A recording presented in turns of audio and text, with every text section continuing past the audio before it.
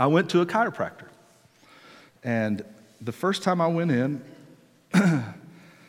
he sent me to this table. And I laid down on this table, and it felt like a bowling ball was under the table that they rolled up and down my back. Anyway, I'm going to stop doing that before I embarrass myself anymore. Anyway, they did that for about 8 to 10 minutes. Then he said, okay, get up, or the girl that was helping, she said, get up and go over and lay up face down on this table over here. I did, and they did electric shock therapy on my back, and my muscles in my back contracted and then relaxed, contracted and relaxed. And so I got a good flavor of what labor was like.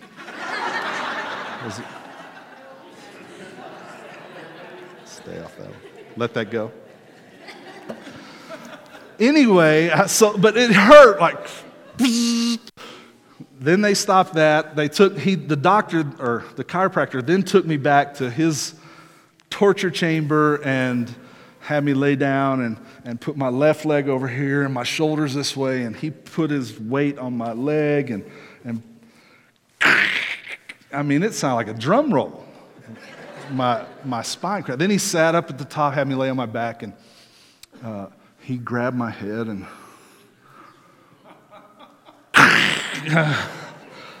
and I was, man, while you're at it, Doc, I mean, man, my hands and arms have gone numb lately. He was, lay on your belly, and he did a rib adjustment, and I was like, man, this feels good. So I had to do that 5 times.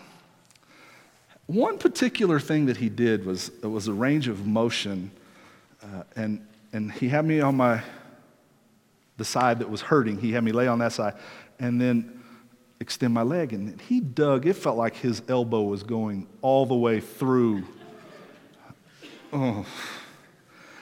And then the bad one. The side that hurt, he did the same thing, and right at the point of pain, he just dug in as deep as he could. After 5 appointments, the burning in my leg, every once in a while I would feel it. The pain in my leg was gone. Hey, it was awesome. I feel great. My spine, whatever was going on with my spine, something was out of alignment. Oh, I got to tell you, the best thing that he did. There's another table. I laid down on this table. They put a harness around my waist and a harness around my chest. The harness that was around my waist, they attached a chain to that went down to the end of the table where my feet were. And we're only going to start you with 60 pounds this week, Mr. Bundick. Okay, what does that mean? And they pushed the start button, and it stretched me. The one on my chest was holding me up here, and the one around my hips was pulling. I just laid on the table and yelled, "Freedom!"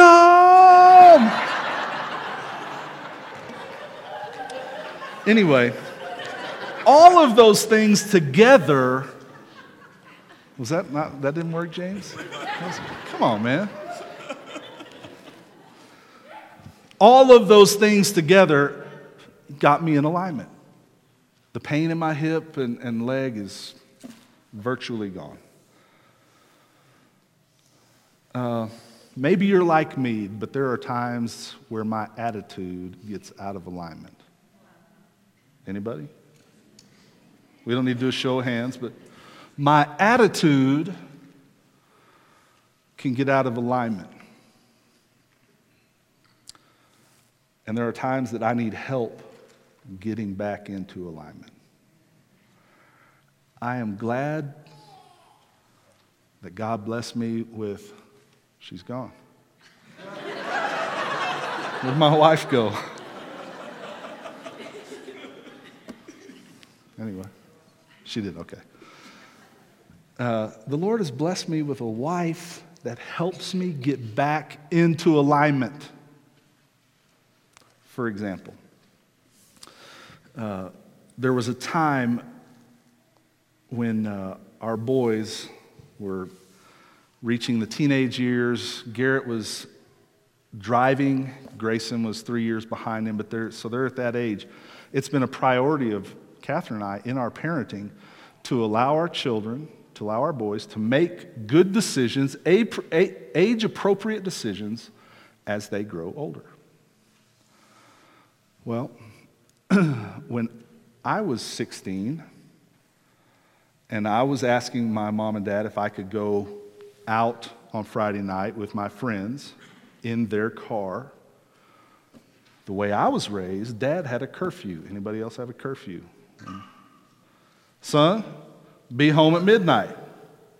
If you come in at 12:01, you're going to hang those keys on that hook and you won't touch them again until I say okay. So be it. Anna, did you grow up, is that the same rule for you? You're the baby though, so you probably got to do whatever you wanted. You can stay out all night if you wanted to. I had to be home at midnight. I can remember the time when I came home at 12:01, snuck in the room. I'm home. Hang your keys on the hook, son. So I did. There was a consequence. So that's the way I was raised. So when our boys got to this age, it's the way I was raised. It's the way we're going to do it. And as Catherine and I talked about it, Catherine said, why don't we allow him to make a good decision on his own? Instead of telling him a time, why don't we allow him, Garrett, to, what time do you think you ought to be home, son? Is 11 o'clock okay? That's great, son. Because I was ready to say midnight, just like my daddy told me. I'm thankful that God blessed me with a wife that helps me be a better dad, that helps me be a better husband, that helps me be a better man. And today, as we work through our time together here for just a few minutes, I want us to really kind of hone in. This could impact any relationship in your life, a working relationship, a friendship, a parent relationship, child, spouse. I really want to hone in for just a few minutes on our marriage relationships. And again, I need to repeat what I said last week. This message today is not for your spouse. It's for me and you. Deal? I'm not talking to your spouse. I'm talking to me and you. Are you and I one of those people that make our spouse better? Are you and I an elevator? Are we a lifter? Are we someone that takes our spouse to the place where, helps them get to that place where God's designed them to be? Do we do that with our children? Are we one of those parents that lifts and helps elevate our children to where God has uniquely set them up to be? An encourager, a coach, a mentor? Or am I a destructor? Am I one that tears down? Am I one that is known for being critical? So that's something I want us to wrestle with. Am I a parent? Am I a husband that is a lifter in my home? Catherine certainly is that in my life. I want to encourage all of us today to work to be that kind of friend, spouse, coworker that's a lifter. Because you're pretty good on your own, but I'm going to tell you something. You're better with your spouse. You're better together. Because there's times where your attitude gets out of alignment, and it is so good to have someone that helps you get back into alignment. The initial pain might be great, but the long-term effect is so much better. Are you one that elevates your spouse? I want to look at a story in Scripture that we see a spouse that is helping out her husband.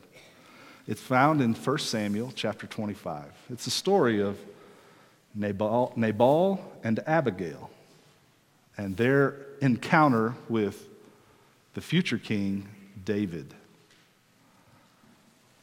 If you have your Bibles, you can turn there and follow along. I'm not going to read the entire chapter, but it is chapter 25 that tells the story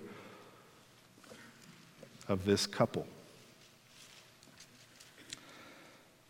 This is a point in life where David is growing in popularity.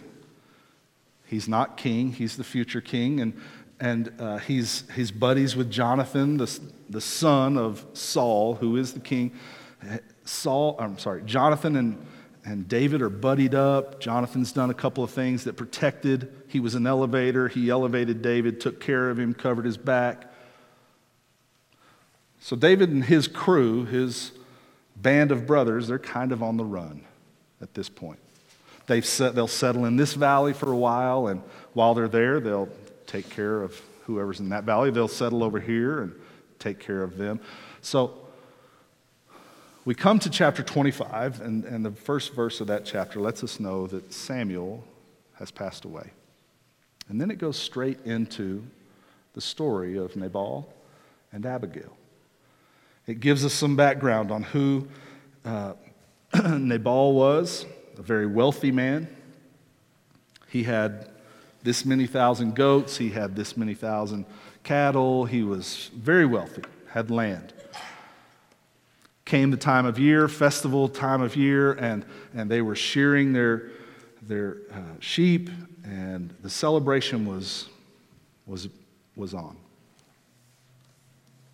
David hears that that's what's happening over there in their valley, so he sends a crew of his messengers, of his men, and says, "Go to this man Nabal, he's wealthy, and remind him of who I am, and I send you in my name, and tell him of all the things that we did for him while we were in their valley for a while, how we took care of them. Nothing of theirs was missing.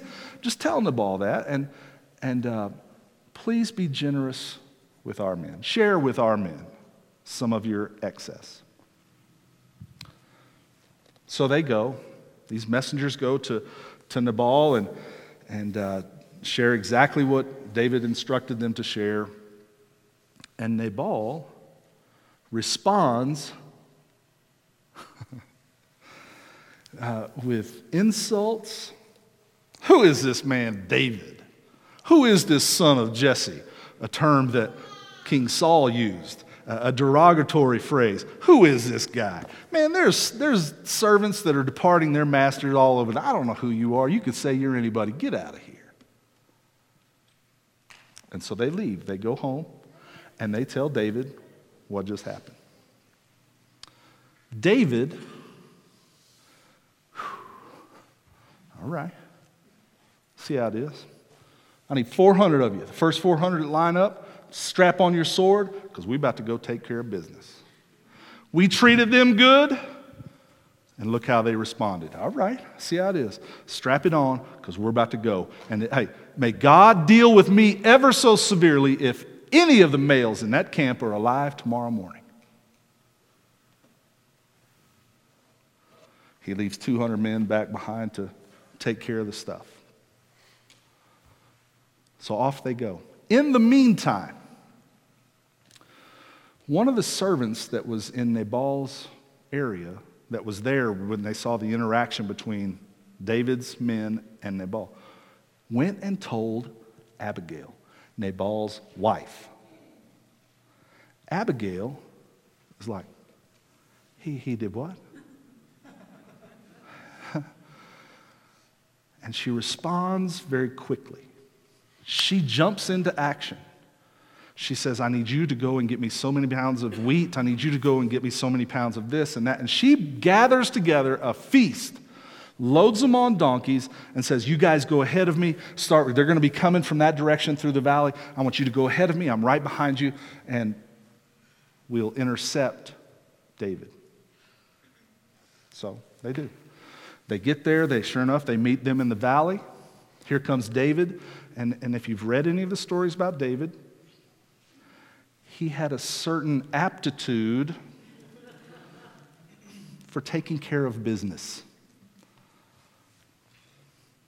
And he was coming in a bad mood. His attitude was out of alignment. So here he comes. Miss Abigail comes this direction. She sees him. She falls off. She gets off her donkey and falls on her face. Says, my Lord, let the guilt fall on me.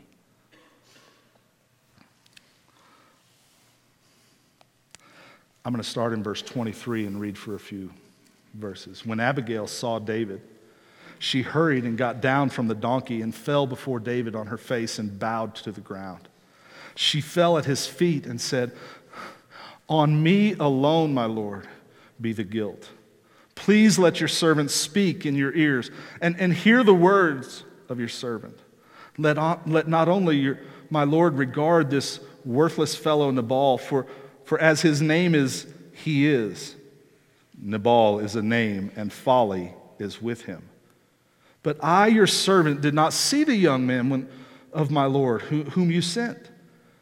Now then, my Lord, as the Lord lives, and as your soul lives, because the Lord has restrained you from the blood guilt, from saving with your own hand. Now then, let your enemies and those who seek to do evil to my Lord as Nabal. And now let this present, this gift that I'm bringing, that your servant has brought to my Lord, be given to the young men who follow my Lord. Please forgive the trespass of your servant, for the Lord will certainly make my Lord a sure house, because my Lord is fighting the battles of the Lord, and evil shall not be found in you as long as you live. She goes to David and says, listen, I know that my husband did you wrong. I know that. But it's no reason for you to have blood guilt on your hands.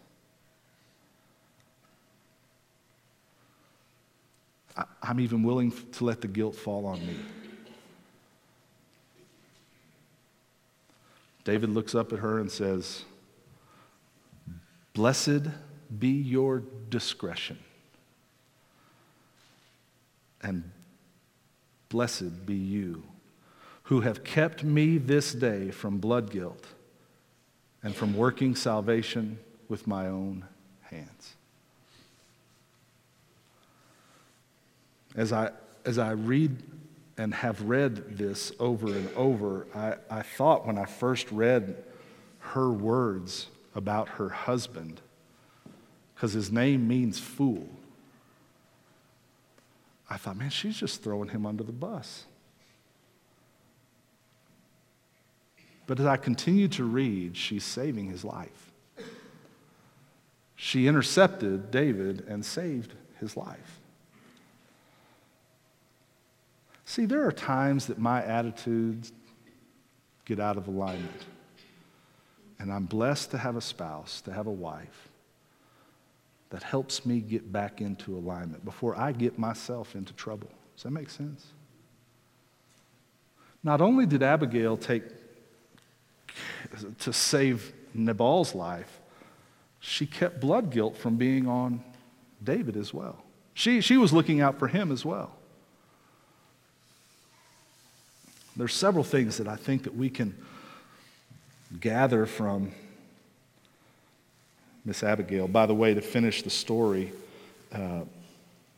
David accepts her gift, says, go in peace. She goes home, finds Nabal drunk in a party. She doesn't tell him what happens that evening. She waits till the morning when he's sobered up. And she goes in and tells him. The Bible records that Nabal's heart stopped. Some would say that he had a heart attack. Some would say he went into a coma. He had a stroke. Something happened. His heart stopped.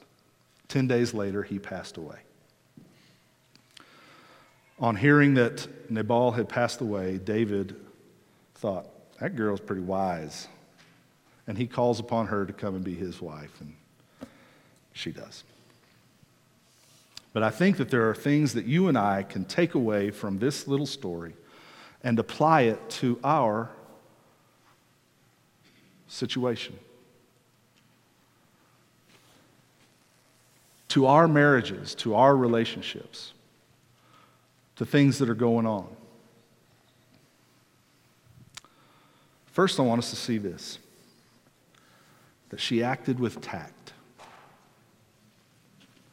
Tactfulness.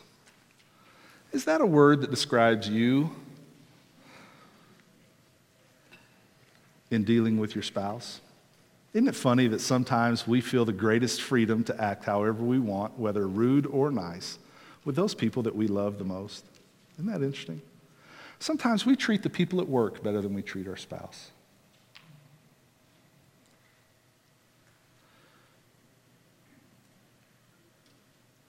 It appears to me that Abigail in this story handled herself with tact. She came to David, didn't gripe him out. She spoke clearly and handled herself with tact. She goes back home and waits till the appropriate time. And she handles her, says, I'm going to treat you with respect. So, as you and I, consider our own relationships, whether it is at home, with a wife, a husband, a child, a parent, is that something that describes me? If not, let's go to work. Another thing that I think that we can see in Miss Abigail is that her heart was in the right place. I put it in your outline, not that we see that she spent time in prayer. But I think for you and I believe that it is important that you and I, when we are going through a situation, whether you want to call it an argument or not, let's make sure our heart is in the right place. Huh? How did James say it? Be quick to listen, slow to, and slow to anger. I think what James is trying to say might be, man, be prayed up before you go and follow up on this conversation. Make sure your heart is in the right place. Man, the tongue, that thing in your mouth, it's just like a rudder on a ship. It's small, but it can turn an aircraft carrier. Make sure your heart is in the right place as you and your spouse work through that situation. Hey man, handle yourself with tact. I'm going to be respectful. I'm going to be prayed up. I'm going to handle myself. My heart's going to be in the right place. The next thing I want us to see that I believe is important for us is to remain loyal. To be loyal to our spouse throughout difficult circumstances, through difficult topics, things that we got to work through. I still remain true to the fact that it's me and you till death do us part. I'm with you. I'm not leaving. I'm not going anywhere. I'm with you. We are going to work through this. I'm with you.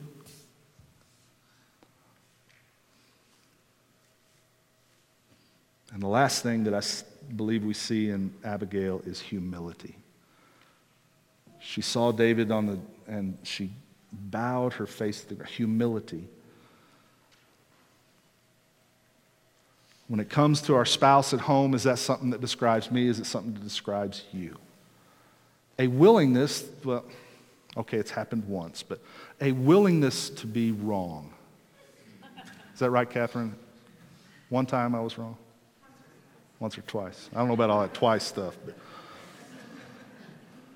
am I willing to enter into a conversation, whatever word you want to use there?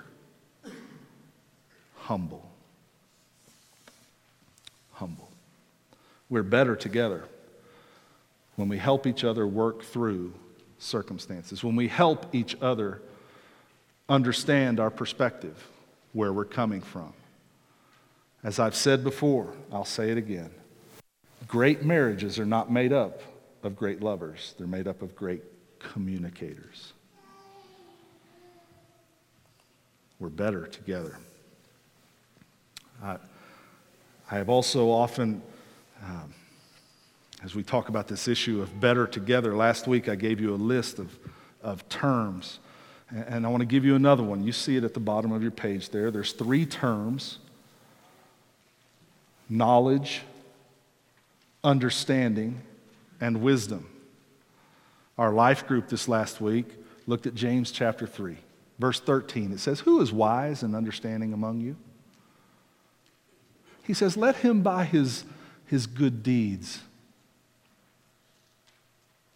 I thought I had it memorized. "Demonstrate with meekness of wisdom." Who is wise and understanding among you? Proverbs chapter 1, it's printed on the back of your outline. You'll see over and over these 3 terms.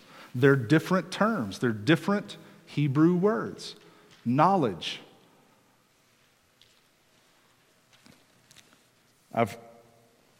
I hope that I continue to impress upon, I hope that my influence in our church is one that impresses them most. Let me say that again. I pray that my influence is one that impresses upon each of us the importance of knowing God's Word, of being in God's Word. Something that I don't think that I've spent enough time on is the importance of understanding God's Word.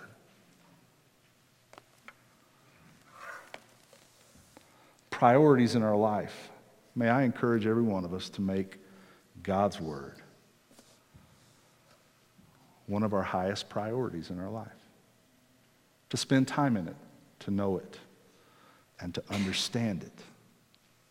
So let's look at these 3 terms. The first one is this: knowledge. Let's just kind of go down that list. It talks about facts. Let's help me go through this. Facts and information, memory. You can memorize facts. Does anybody still have your times tables memorized? Huh? Man, I lost that years ago. Bob, that was okay, anyway. Memory. Students, all right, facts. Teacher gets up in front of the classroom and gives facts. Students are to take down these, make note of them, memorize them so they can pass a test, right? Let's go on to understanding, because I think that knowledge is, we get that. Understanding, here's your list here. Meaning, not just the fact, but the meaning. I get it. Principles, reason. Teachers, try to help us understand. The last one is wisdom. And this is where rubber meets the road. What to do next? David said to Abigail, "Blessed be you for your discernment." I looked the word up, and it says discernment means this: to know what to do next. It's wisdom. God bless you for your discernment. Man, when she got the report from that servant, she goes, "I need you to make this kind of food. I need you to make this kind of food. I need you to load them on the donkey because we're gone." She knew what to do next. And wisdom is all about application. It's about action. And it's about practitioners. Putting it into practice. Now listen, each of those items, those lists, knowledge, understanding, and wisdom, they're good on their own. But they're better together. For you just to know John 3:16, here I'll show you. Say it with me. For God so loved the world that he sent his one and only Son, that whosoever believeth in him shall not but have. Hey, almost the whole room knows it. I'm going to guess that a large portion of this room understands it. That God sent his Son. He loved me so much that he sent his Son to pay the price that I should have to pay. He did it for me. And if I'll believe in him,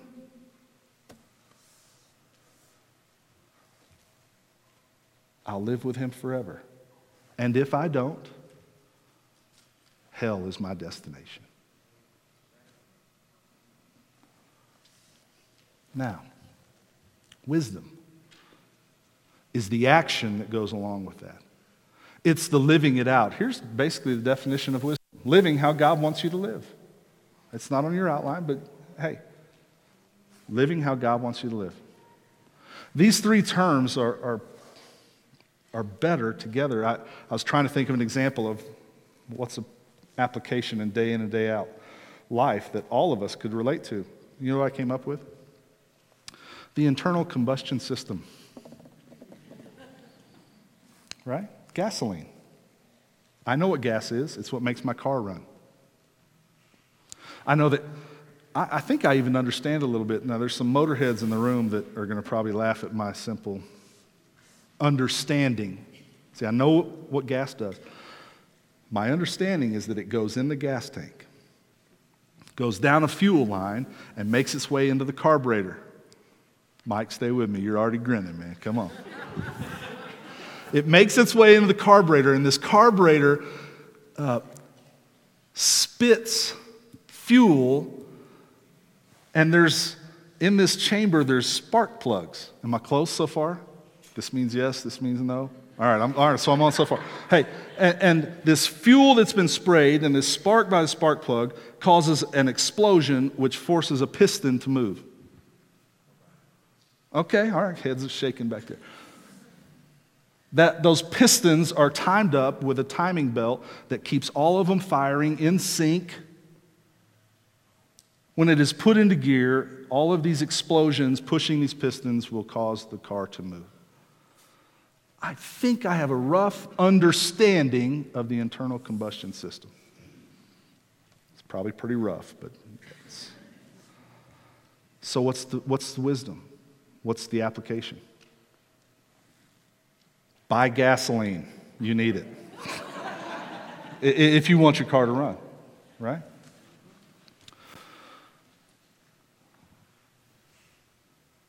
Making God's word a priority in our life is important. Understanding God's word, possibly more important. But folks, unless we live it out, unless we put it into action, James speaks to this as well. All we're doing is being a hearer of the word and not a doer of the word. And today I want to encourage each and every one of us, me and you, not your spouse, me and you, to apply principles, relationship principles to our lives. Let's do something about it. If tact is not part of your relationship, man, let's go to work on that. Humility, respect, being prayed up. When we have situations that we got to work through, let's make each other better. Let's be an elevator of our spouse. Let's be an encourager. Let's be better together. To know, to understand, and to live how God wants us to live. Let's bow our heads. You might be here today and God has laid a circumstance, He's laid a person on your heart. And maybe today what God is wanting to help you get back into adjustment, you might need to go and ask forgiveness. There might be someone that you need to restore a relationship. There might be some words that have been spoken to your spouse, to your child, that you need to just go and say, I'm sorry. I'm sorry. And that may not be for his or her sake, that might be for your sake, because it's eating you up on the inside.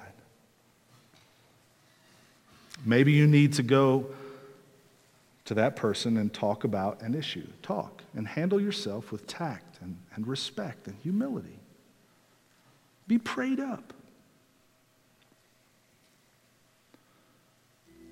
Maybe today you find yourself here and you need to put the swords away. Maybe you're like David and his crew, man. You're ready to go and chew a hole in somebody.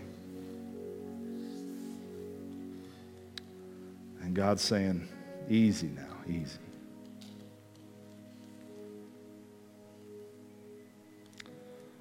Remember forgiveness, remember grace, remember mercy. Slow down. I don't know what God wants you to do in whatever relationship it is that you might be thinking about. But I know that God wants you to live in a way that He set out in His Word, that we model after our Savior, that we have an attitude of Christ.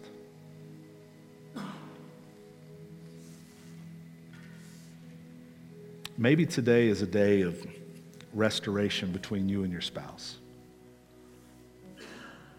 you and your friend. And men, I'm going to charge you with going ahead and taking the first step. Lead out in reconciliation.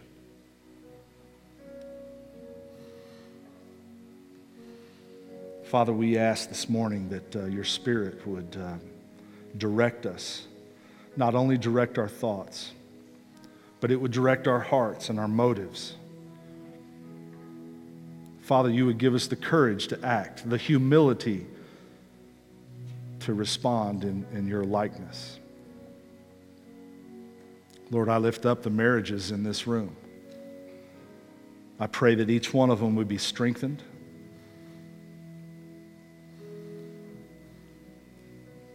I pray that every spouse in the room would have a willingness to elevate the other.